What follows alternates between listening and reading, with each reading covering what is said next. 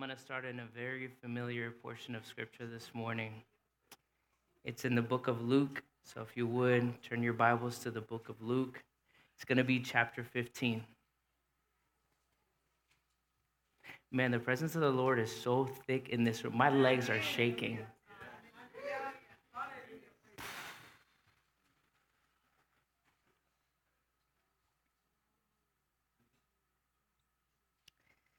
We're going to begin reading in verse 17. Now, let me go ahead and catch you up. So, the prodigal son, very familiar portion of Scripture, the prodigal son at this point has said, you know what, Dad, give me my money. I got to go. So he goes, he does his thing, he's partying it up, right up until the point where he's lost all his money. There's a famine in the land, so he gets a job tending to some pigs. So lowly.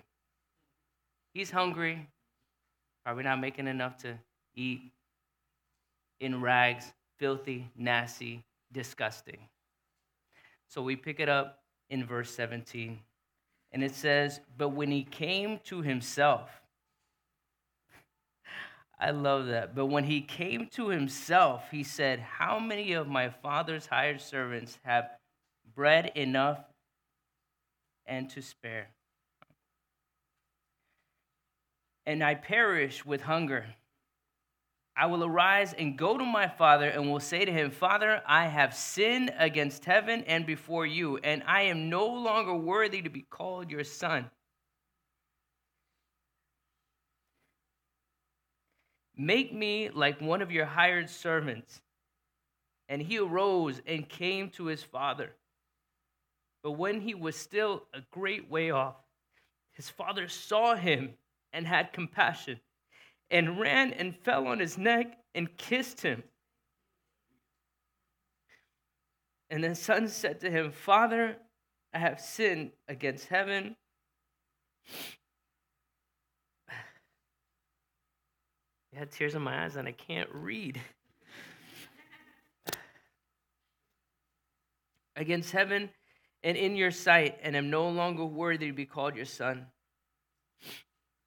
But the father said to his servants, bring out the best robe and put it on him, and put a ring on his hand and sandals on his feet, and bring the fatted calf here and kill it, and let us eat and be merry. For this my son was dead and is alive again.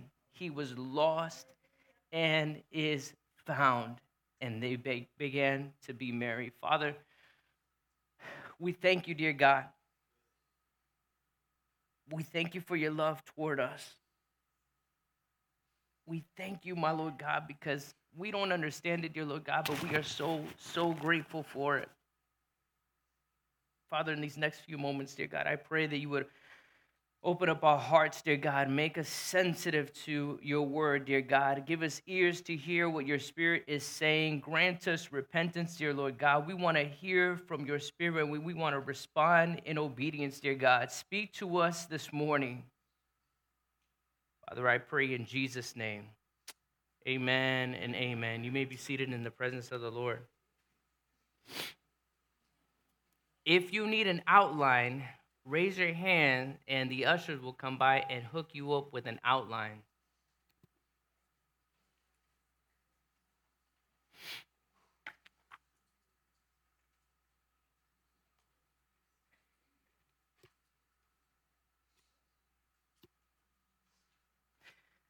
So, I'm not Bishop. Yeah. So if you came to see Bishop, I'm sorry. You got me today. During the season of Lent, because we're in Lent, right? During the season of Lent, I began thinking more about repentance. I don't know about you guys, but after that, if you guys were able to attend the Ash Wednesday service, man, what a powerful, powerful time in the Lord. And that just, I'm telling you, I've been rocked ever since.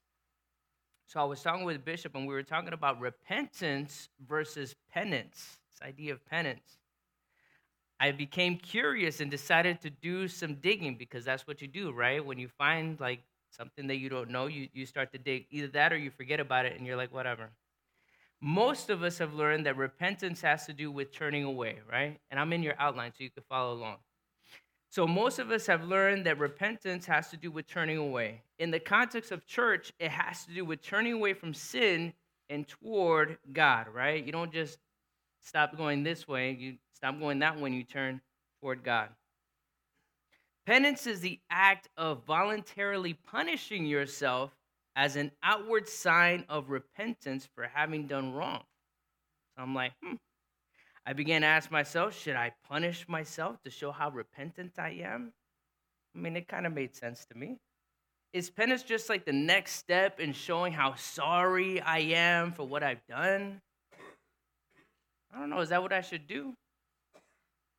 All good questions, all questions that I had. And I'm like, man, I don't know. I don't know. So my first point is repentance. Say it with me. Repentance. Very good. Very good.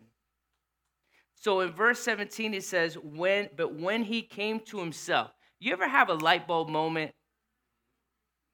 You ever have a moment where you're like, what am I doing? I had a light bulb moment one time. So I thought that I wanted to be an electrical engineer, right? Because I saw the salary and I was like, I want to be an electrical engineer. Such conviction. So I started taking these classes, right? And I was like, all right. I started drowning in these classes, but I was like, you know what? I saw like, man, I'm going to make this much money, so it'll be worth it. It'll be great. Can I just tell you how I was sitting there breadboarding a circuit, right? So it's like a little thing like this, and you're, with resistors and all that stuff, you're trying to go ahead and make a light bulb at the end of the thing light up. Who cares? Who cares? What does this have to do with that salary? I don't know, but I just wanted to get through it. But I'm sitting there, and I had a moment. I'm like,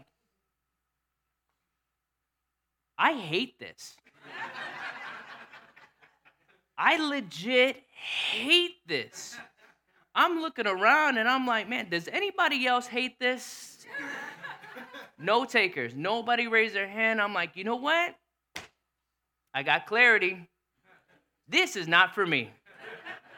I went to my counselor's office. I said, hey, listen, I realized something today. She's like, what? I hate this career path. I don't want to do this. She's like, okay, let's figure out something else. I had a moment. I had an aha moment. And we see the prodigal son have an aha moment. Looks at himself. He's like, what am I doing? Why am I here? Filthy, disgusting.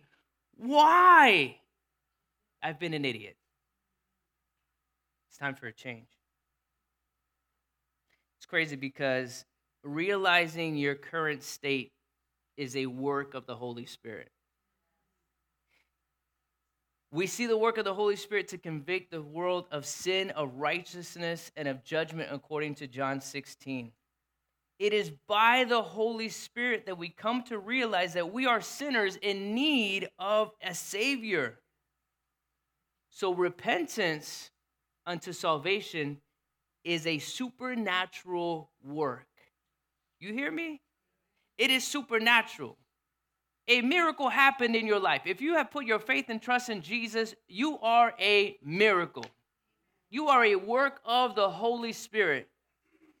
So when you think about those that you've been praying about, that you've been talking to, you've been sharing the gospel with, I want you to be encouraged, my brothers, my sisters. I want you to be encouraged. I do not want you to grow weary in your standing in the gap on their behalf. The Holy Spirit will do the work. That takes the pressure off of you. The Holy Spirit will do the work. Some may say, well, I've already repented of my sin, accepted Christ's sacrifice as payment for my sin, past, present, and future. I'm saved by faith, right? That's what we are, saved by faith. No need to continue to repent. It's interesting. Now, while this is true, repentance into salvation happens once. But we are afterwards told to work out our salvation in fear and trembling. Right? What is this working out but the purging of sinful habits to align more fully with the character of our Lord Jesus Christ? When you first came to Jesus, you were a mess. I got one that's right. When we first came to Christ, we were a mess. Am I right? You remember. You remember. You might want to forget, right? Jesus, I'll never forget what you done for me. Yeah, because I was terrible. I was horrible. God called me out. It's crazy because I love the slogan from the Marines, right? Now, let me tell you, I never wanted to serve in the Marines because I knew people that served in the Marines, and I'm like, I'm just not that tough. I'm not.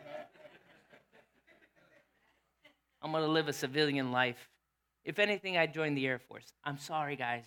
Those of you that served in the Air Force, my bad. But they got a reputation. They got a reputation.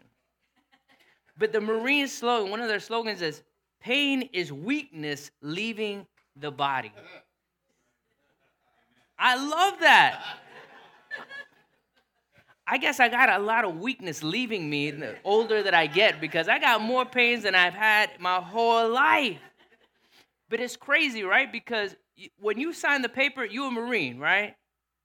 But not really. I mean, you a Marine, yes, absolutely, 100%. But once you sign up, that's when the work starts, right? That's when you got to go to basic training. Then you really find out what you signed up for, and you're like, wow, what is this? And this, you know what? You subject yourself, right, to pain, right? Weakness leaving your body. It's crazy. When the Spirit reveals things to your heart and brings sin to light, we can either repent or we can continue to live in those practices. It's continual work, right? As we are working out our salvation in fear and in trembling, things start to bubble up, and it's like, oh, that didn't look like Jesus. Ooh, that's definitely not Jesus. We have a choice, right? We can either continue in that or we can repent. We can come to ourselves and be like, wait a minute, hold on. That don't align. But I know when you guys hear the Spirit, right, and He reveals those things, you guys are quick to repent, right? Because y'all are Christian, good Christians. Good Christians. God has called us to be a holy nation, His own special people, a royal priesthood, according to 1 Peter, right? That's who we are called to be. That takes repentance. It takes turning away from your old way of living and committing to living as He wants us to live. This is what He wants us to live for. And it's amazing. Let me tell you, being a Christian is really hard, but it's so rewarding, right? Like, man, you see people's lives being changed. You know, you get yelled at sometimes for just asking people, hey, can I pray for you? How dare you? Okay. It's all right. I'll pray for you silently. So there. It takes repentance, turning away from your old ways and committing to living as He wants us to live. Now, we being earthly parents, right? We discipline or correct our children, right? We instruct them in the way that they should go. Why? Because they're little heathens. They need us to correct them and to show them the way that they should go. Why? Because we want them to grow up and be productive citizens.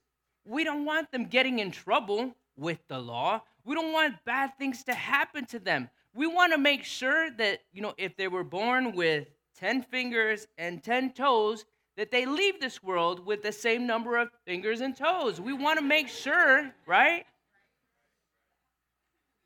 So we discipline them.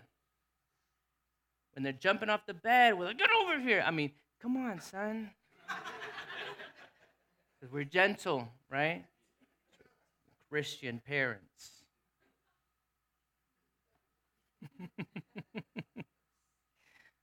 The author of Hebrews in the 12th chapter bears to light this very truth. Our God is a committed Father who disciplines us when we fail to repent of our sin, of the sin in our lives.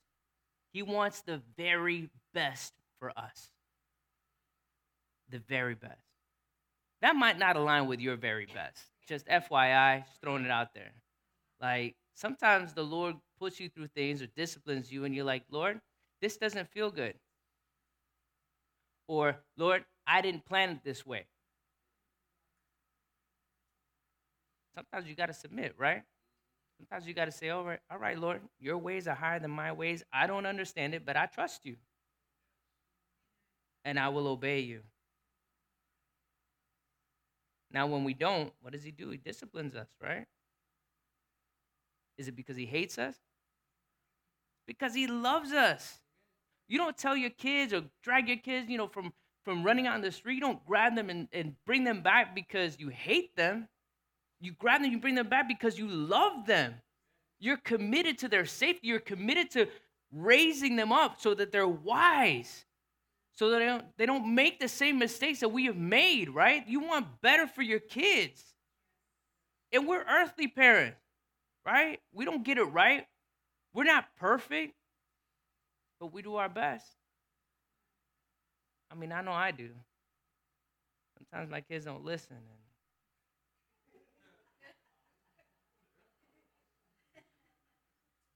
Got to bring out the rod of correction. Like taking away the switch privileges. What are y'all thinking? Thinking over there. What's going on in the Banos household?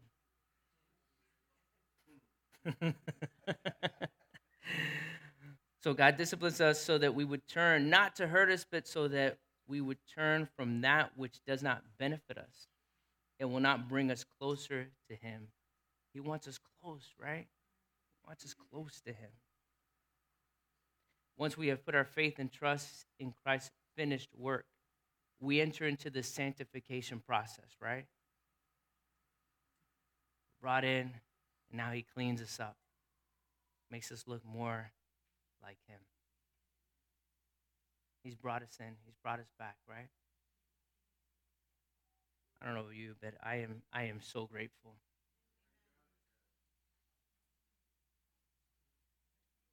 I am so grateful. I mean, in worship this morning, I was reminded as we were singing that first song, he took it, that place, that penalty that was reserved for me. He was innocent, right? He didn't do anything wrong. Man.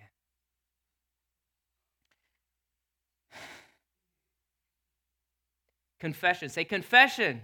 Confession. In verse 18, the Son says, I will arise and go to my Father and will say to him, Father, I have sinned against heaven and before you. It's crazy. We get a glimpse into the Son's heart. He recognizes, man, I messed up. When I went away from home, I ran away and I told him, I was like, man, let me get that inheritance. I see you when I see you, and I hope I never see you.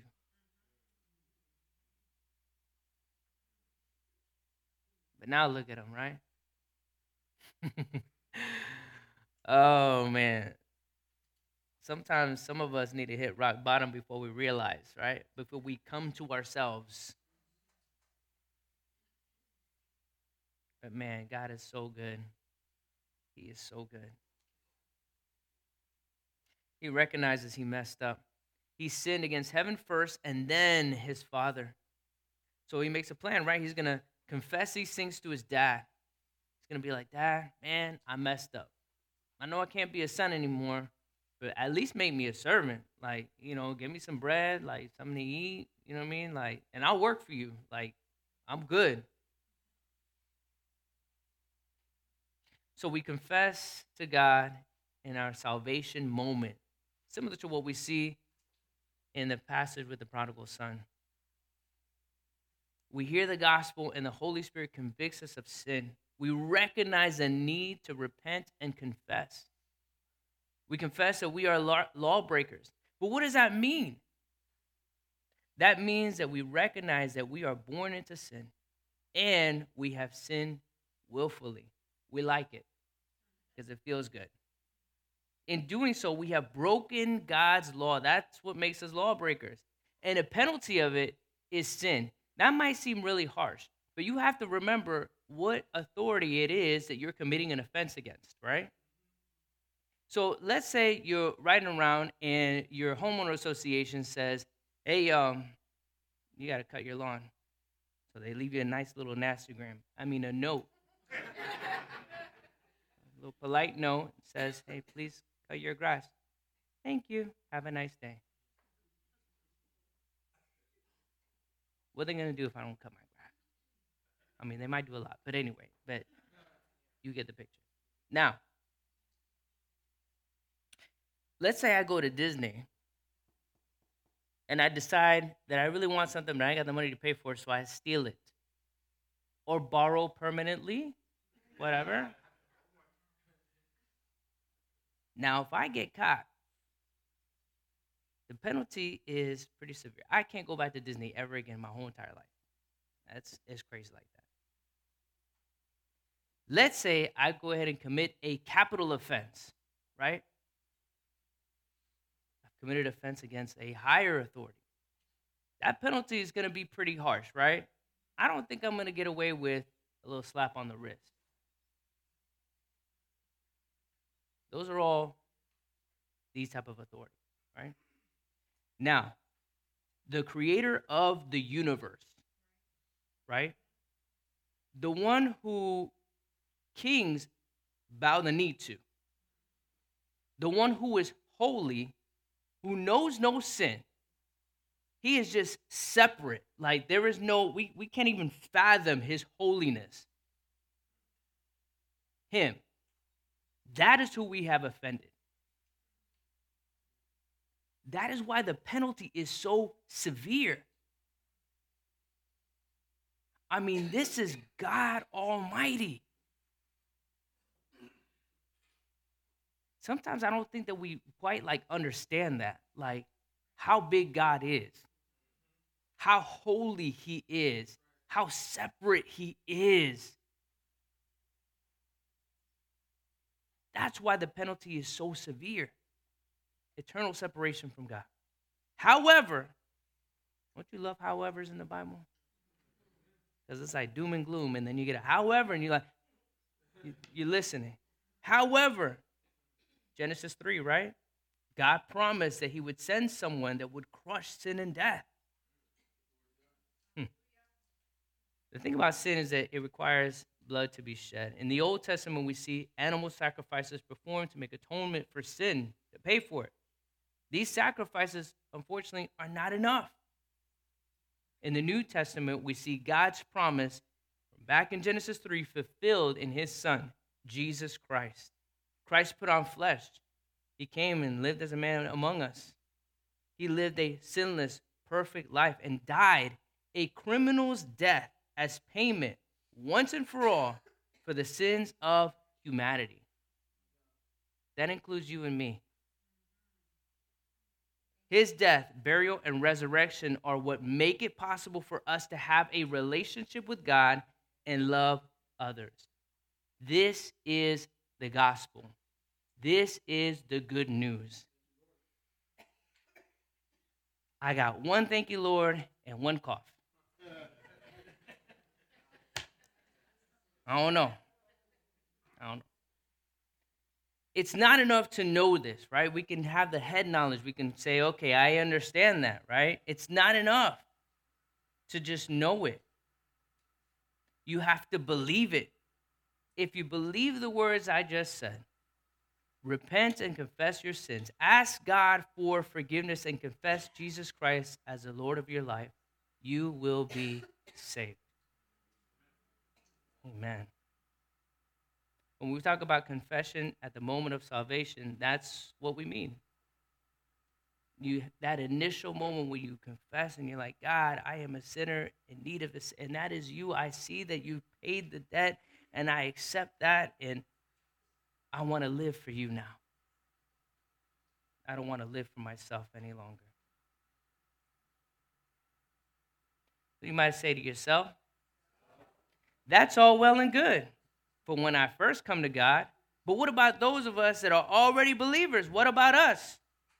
Is it necessary to confess our sins to God and ask for forgiveness? I mean, isn't that like a lack of faith? Aren't I already forgiven? Sins past, present, future? So the short answer is yes, you still need to.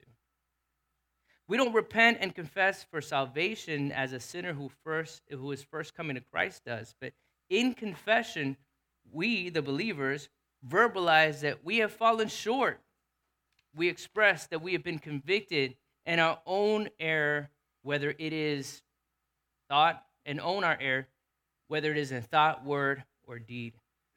We've offended our Creator, the supreme authority, not just that those that our sin has affected, but we've offended God when we transgress. So this requires us to humble ourselves. How many of y'all love to be wrong? Absolutely, like, I can't wait to be wrong. I love that. I love it for me, just to humble myself and to tell somebody that, man, I messed up.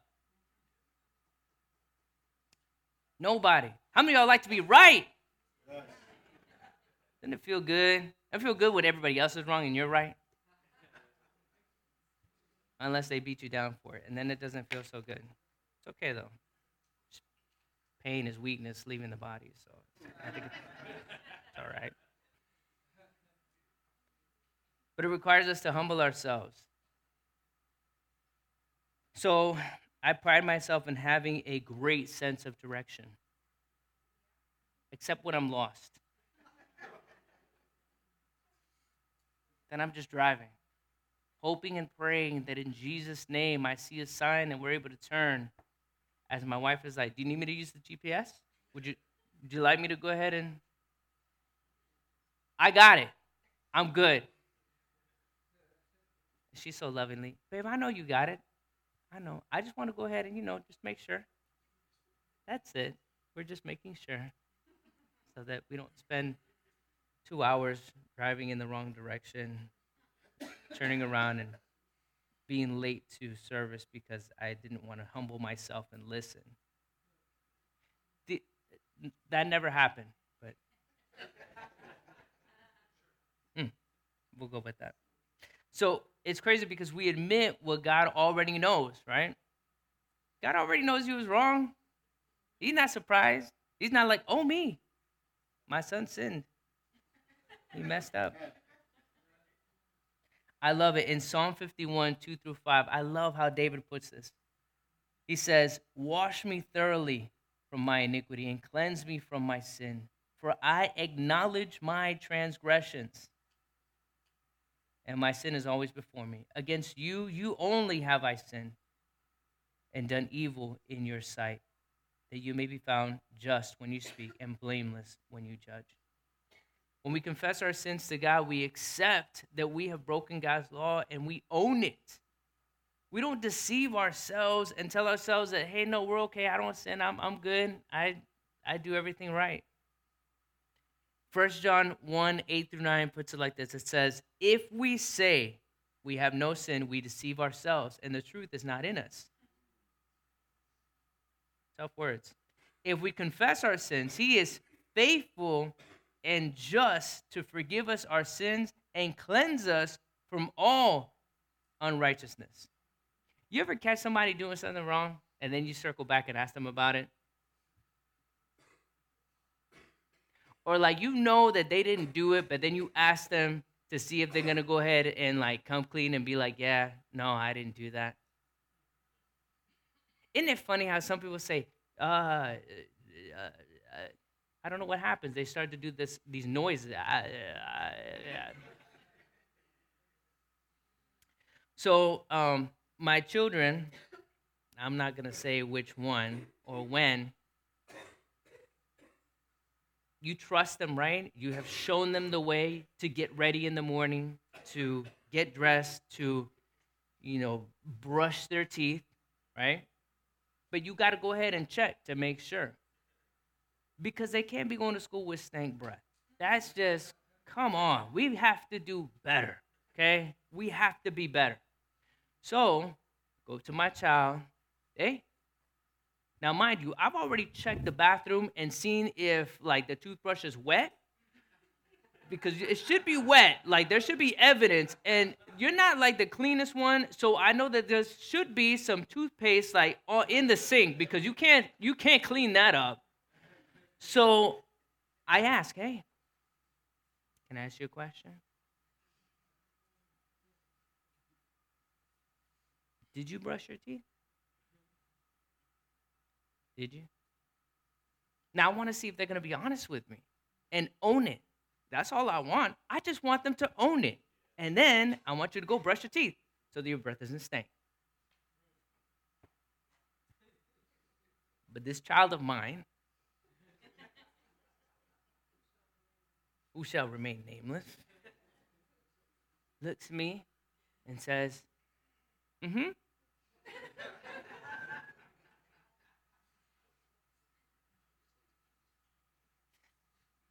I give him another chance. I hit him with the, "Are you sure?" Mm-hmm.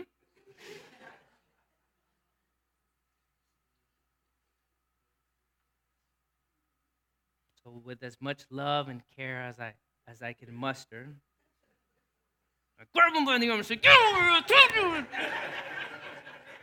Pray for me, y'all. Pray for me. I do my best parenting through gritted teeth, right? Get over here right now. So loving, so kind, just level of care. It's great. So amazing. It's crazy though because I started thinking about like how many sermons have I sat in? How many sermons have you sat through? Have you ever sat down to like do the math? Now I'm 44 years old. We started going to church when I was about 7. So that's what, 37 years? Is that right? Okay, so it's 37. Let's say, well, we were Pentecostal, so we should go to church like almost every day. But I was like, let's be conservative, right? Twice on Sunday. Twice on Sunday. Let me tell you, they wouldn't have let me preach like this. They would have been like, better go ahead and come in with the white shirt, the black slacks, the black shoes, the black tie, and I better be shaved, clean shaven, clean. So I started doing the math. It's over 4,000 messages, at least 4,000.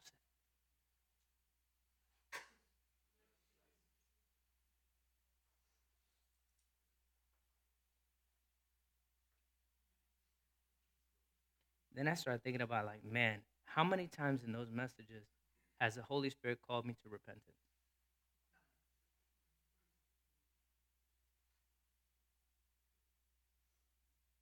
How many times have I answered with, mm-hmm?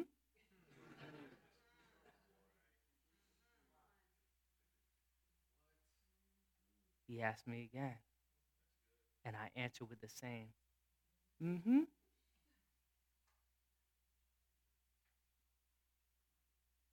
I gotta be honest with you. When I started thinking about that, man, it broke my heart. It broke my heart. I started crying and everything. I'm like, God, how many times have you called me to repentance and be like, listen, stop doing this. Turn, come back, confess where you've fallen short. I am faithful and just to forgive you. What are you doing? It was embarrassing. I was legit embarrassed. I'm like, man, am I that hard headed? Yes. Yes, we are. But it's great because you know what? I'm not alone. I'm not alone. I'm not alone. I know. I just called you hard headed and you like agreed. No, it's crazy. The Holy Spirit is moving, brother. Holy Spirit is moving. Man, how many times has the Holy Spirit called us to repentance and those calls have fallen on deaf ears? How long, my brothers and sisters, will we fail to confess what the Holy Spirit is calling us to repent and confess? We ask God to move, right? We're like, God, move, move, but we're so unwilling to repent and confess that which is holding us back and bogging us down. God wants to take us to another place. But man, we're just so hard headed. We're like, nah, no, we're good right here. Let's just stay here. This morning was evidence of that. Because let me tell you, I felt the same way. No, I'm going to confess, right? I was like, okay, what are we doing? What is happening right now? And man, I felt so humble when I was like, man, I just felt the Spirit of God saying, can you just like, that's when I was reminded of the story of when I used to go to my wife's house and we used to eat. Can you slow down? Can you savor what I'm doing right now? Can you do that? I started crying. I'm like, God, we pray and we ask you to move. When you call us to repentance, we're like, what are you doing? This is not what I had planned. No, it's 2.5 songs, and then we go into why.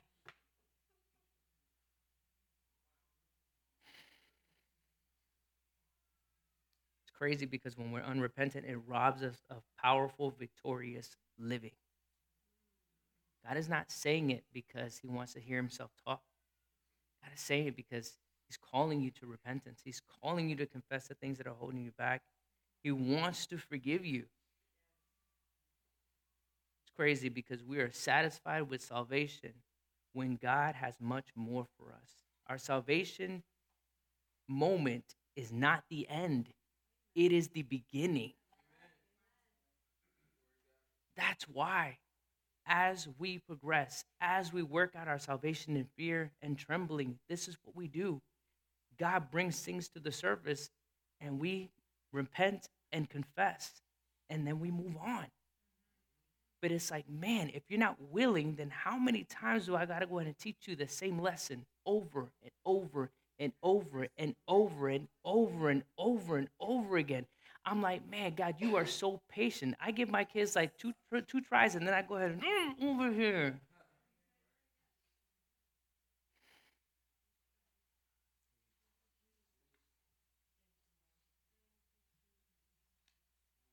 James 5:16 says something super interesting. It says, confess your sins one to another and pray for one another that you may be healed. Man, I barely want to confess to God, just to be honest. I get convicted and I'm like,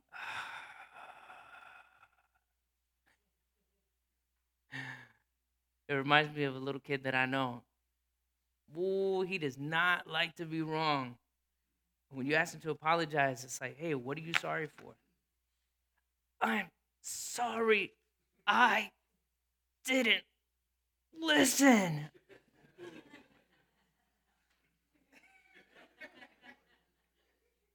It's funny. But then I start thinking about me and I'm like, I'm a grown man and I do the same. I do the same. People come to me and they say, Aldo, hey, you gotta tighten up on that.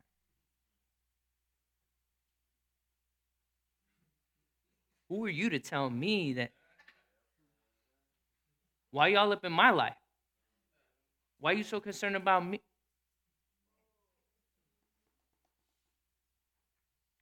Crazy, right?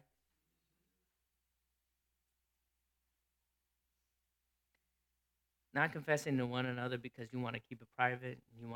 It's just between you and God. We get real spiritual, right? Between me and the Lord. Between me and the Lord. Okay. That's a lie from the pit of hell. Seriously.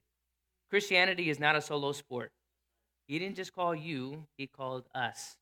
It's a we thing. Okay? It's a we thing.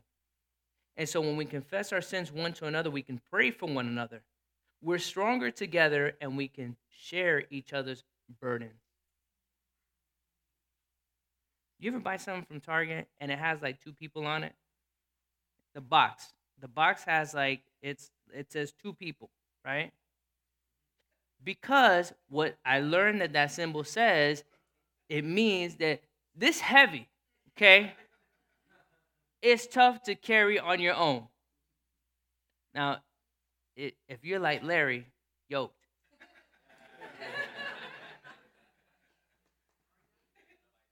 then maybe, you can do it by yourself. And I'll be like, man,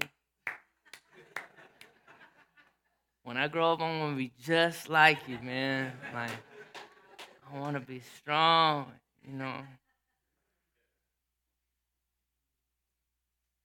But it's not meant to be carried alone. It's heavy. You're going to struggle. Then you're going to look dumb struggling. Because everybody is looking at you like, bruh, what are you doing? You ain't supposed to carry that by yourself. But how many struggles do we like to go ahead and carry on our own? Right? We're like, no, I got it. No, I'm good. It's like, bro, you're not. Everybody else can see you're not good. Humble yourself. Humble yourself. Ask for help. That's what we're here for. You ain't got to struggle by yourself. There's a whole bunch of strugglers with you.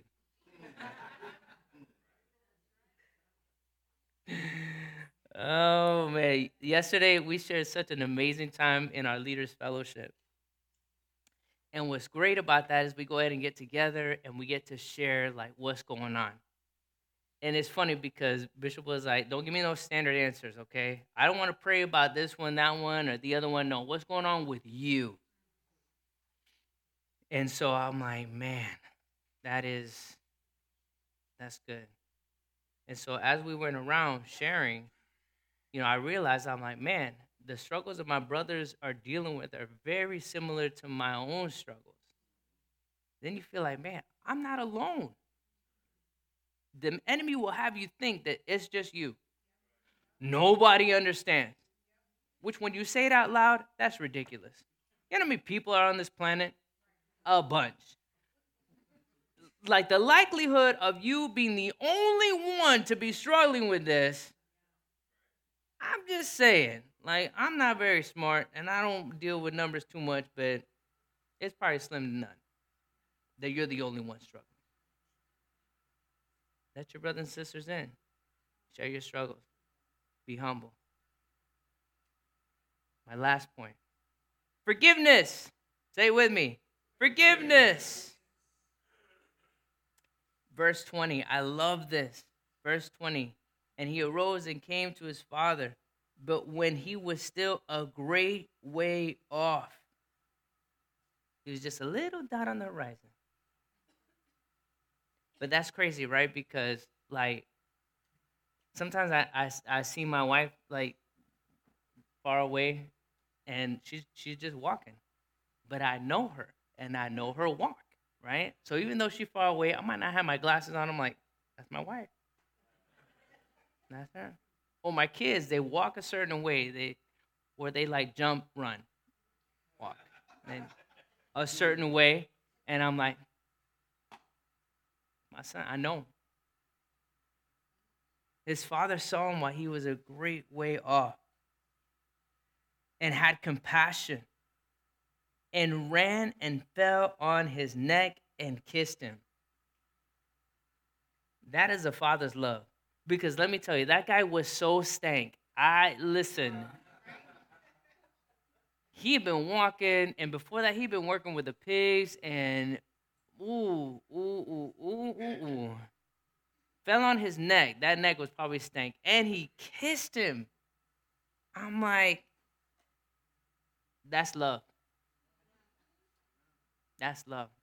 It's crazy because the father didn't wait for him to be all cleaned up and stuff and then hug him and kiss him, right? He's like, look, come here. I love you. I love you. Do you remember when you first received forgiveness? Do you remember that moment? I remember that moment. I remember I had gone through a terrible breakup. Now, I started going to church at 7, but I didn't really get saved until like I was 17, right? Like I didn't put my faith and trust in Jesus Christ until I was about 17. And then I was like, man, gone through this breakup. My heart was crushed. I was like, this is terrible. I felt horrible. I felt rejected. I felt like this big. It was depressing. It was pretty bad. Then I heard a message. I can't even tell you what the message was about. All I know is that I needed Jesus. I needed him to come and intervene. I needed him to forgive me because I knew that I was living foul. I knew that I was doing wrong, and I needed forgiveness. In that very moment when I asked, man, I felt the Lord and his forgiveness. I felt squeaky clean. So I was like, man, I felt like a burden had been lifted from me.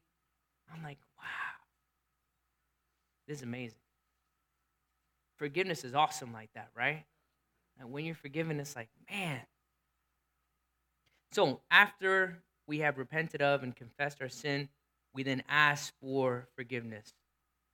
What's awesome about this is that Christ's work is a finished work.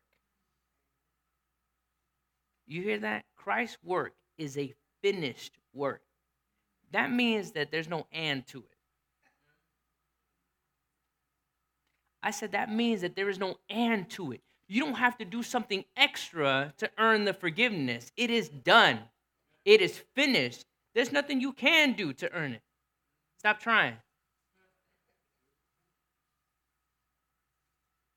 He forgives completely.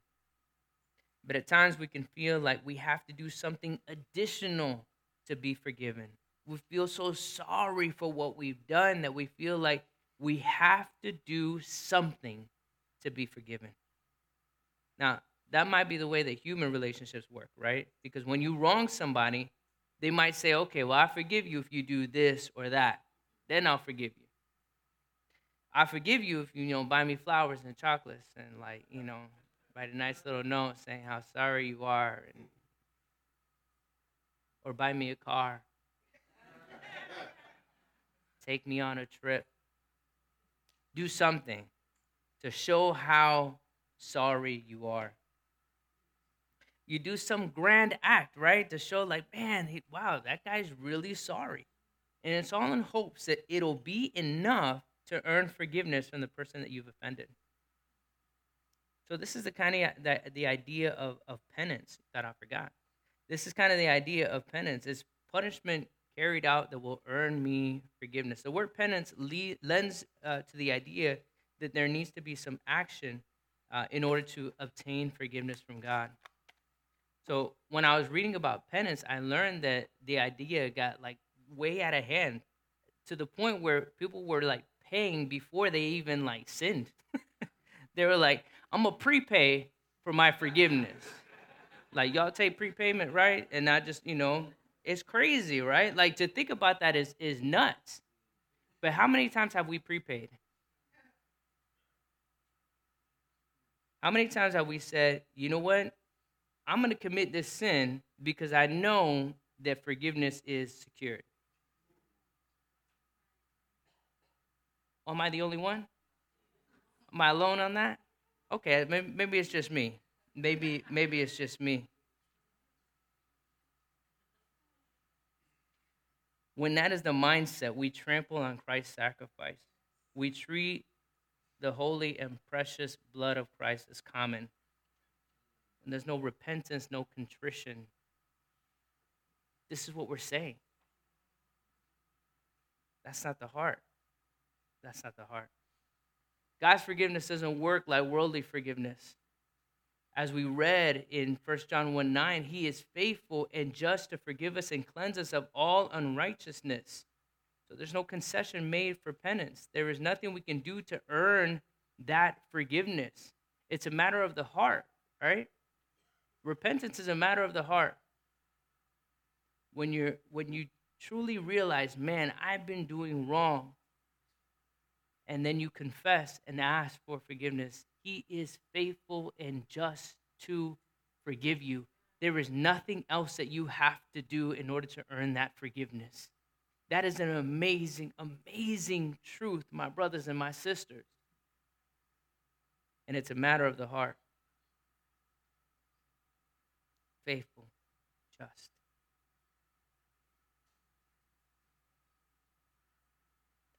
Christ on the cross said, "It is finished." That means that the debt of sin is paid in full.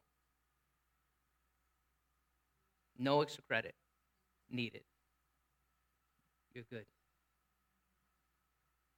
So when we truly turn, we bear fruits worthy of repentance.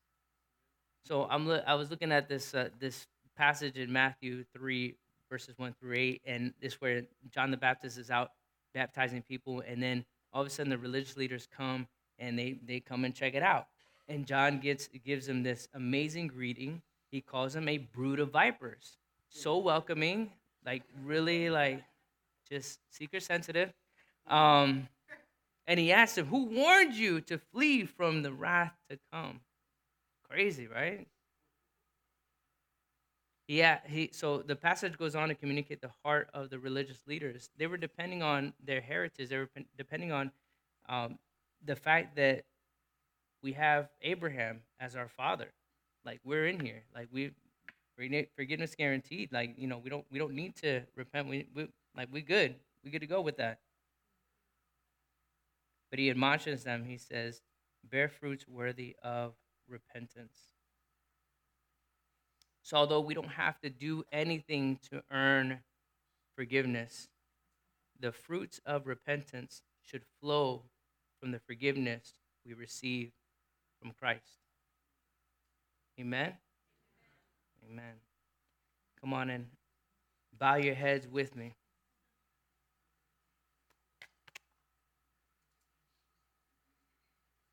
So if you're an unbeliever here today, someone who is not walking with the Lord, I want you to know that Christ's work is a finished work. It's enough to forgive you of your sins, no matter how bad those sins are. You repent of your sin and turn to Christ. He can forgive you, and you can be made new. That's a promise. For those of you that are part of the body of Christ already, man, is there something that the Holy Spirit has been convicting you of? Is there something that you're like, man, God has been speaking to me on this and calling me to repentance in this area, and I have just been so hard-hearted, hard-headed. I don't want to. Is there an area in your life where he's calling you to repentance? I invite you today, this morning, to confess it, recognize it, confess it, ask for forgiveness. He is faithful and just to forgive you and cleanse you of all unrighteousness. You got to be willing to humble yourself this morning. Don't leave here the same. Don't let it just be another Sunday where you heard another message and added to the 4,000th and something message that you've heard and walked away from. Don't do that.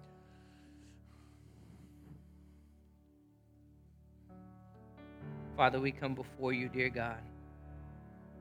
We humble ourselves.